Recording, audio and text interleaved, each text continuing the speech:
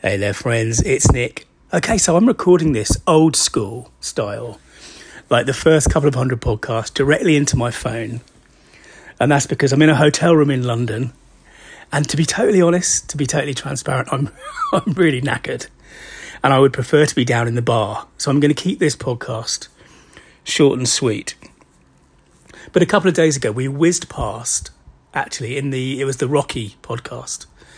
We whizzed past the obvious, I am tired, the obvious secret of business storytelling, right? And I want to just circle back, partly because I want to make sure that none of us missed it, and partly because it gives me a chance to talk a little bit about one of my favourite characters, Bilbo Baggins. So when we first meet Bilbo, which is obviously the start of The Hobbit, now, it's more likely that you'll have seen the movies, I guess, than read the books. Although I read the books when I was quite a lot younger. But so we'll take the movies. When we first see Bilbo at the start of The Hobbit, he's living he's like us, right? He's living an ordinary life, and he's content. He's got his nice hobbit hole in the Shire in Hobbiton.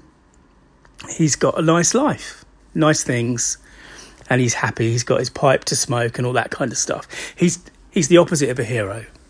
He's us, actually. He's those of us who, are just living life, right? But then by the time we see him at the start of The Lord of the Rings, he's totally changed. He's planning his 11th birthday party. He's aged suspiciously well for a hobbit, but he's planning his party. He's also planning his last adventure. He's going to travel to Rivendell to live out his final days with the elves.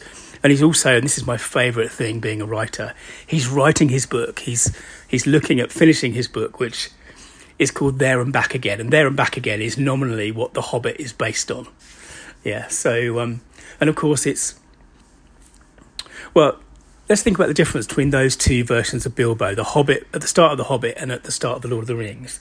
Because obviously he's totally changed. And the question is, what made that difference?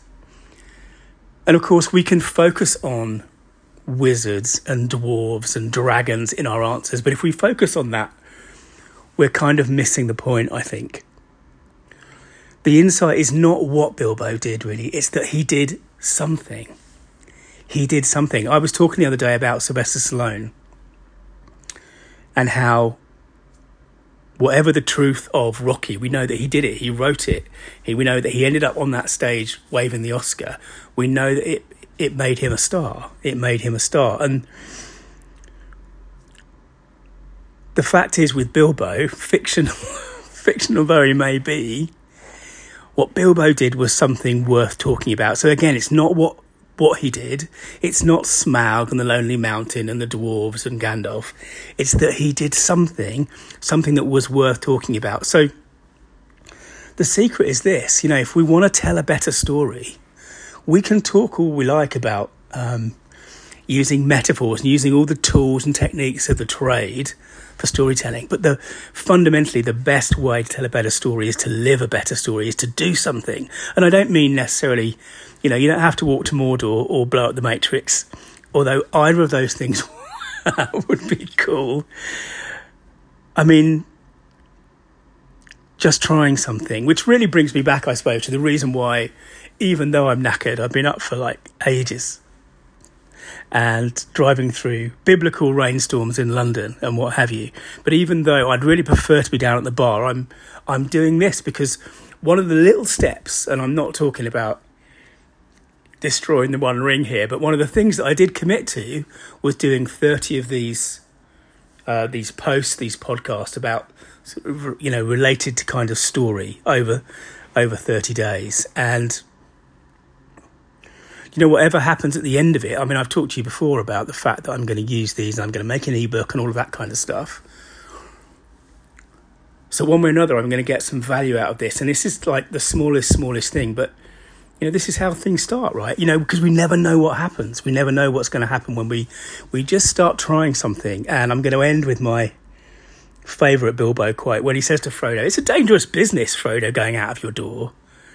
You step onto the road, and if you don't keep your feet, there's no knowing where you might be swept off to."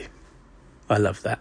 Thanks, Bilbo. Thank you for listening. Remember that your story means business, even if I'm recording it on my, through my crappy phone microphone. I appreciate you listening. And if you want to dig deeper into the stuff that I do, search online for story.business. Bye now.